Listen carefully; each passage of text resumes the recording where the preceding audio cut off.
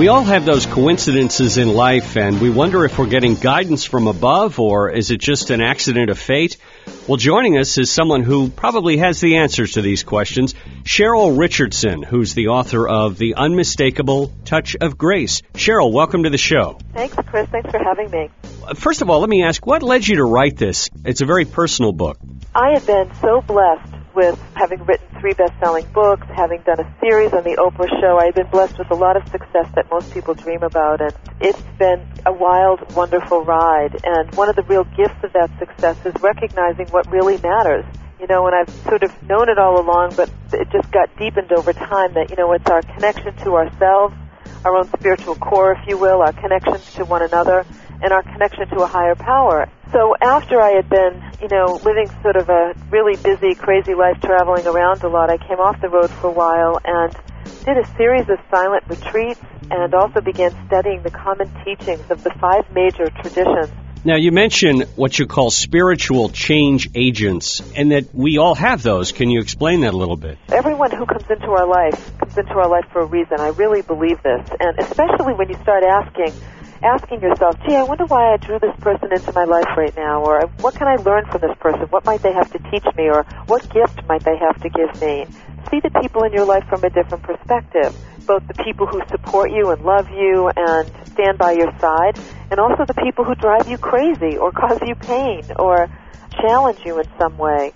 So, you know, at this point in my life, I see every encounter I have as a spiritual encounter with another human being, and you know, there are some people who play leading roles in the divine drama of our lives, you know, like parents or spouse or best friend, and there are some people that play more supportive roles, like a therapist or an accountant or a teacher.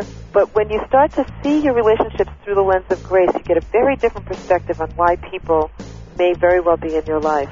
Now, if I'm listening to this and I'm a little skeptical, just tell us a couple of quick examples in your life of where you have found the guidance that was unexpected. Well, I tell one story in the book, a simple story of back when I started my own business. I had left working for others to work on my own, and it was a struggle. I didn't have a lot of money. I was trying to make ends meet. I did it in a stupid way. I started out just trying to build my business on my own without having even a part-time job. And you know, after several months of trying to do that, things were not working out the way I wanted. And, you know, several times, as a lot of us who are self-employed will do, we'll think, you know, oh, just go get a real job. And one day in particular, I was feeling really discouraged. A project I had fell through, and I sat in my living room and I thought, you know what, it's time to get a real job, Cheryl. This just ain't working. You know, throw in the towel and go back to corporate America. And just then my phone rang. And when I picked it up, this woman on the other end said, Faith. And I said, excuse me? And she said, Faith Richardson? And she hung up the phone.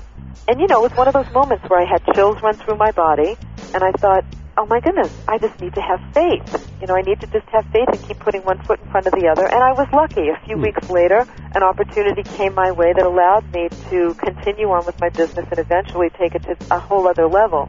Now, if I were unconscious, I wouldn't have even made the connection between that phone call and my circumstances. Tell us about meditation and that whole process, how that can help. You know, we live in a world of duality. Science tells us that there's happiness and sadness. Every gain, there will be a loss that follows. Every human being has 2 desires, to be free from suffering and self-preservation. And yet we think that those things are going to be found in the physical accoutrements in the world, and they're not.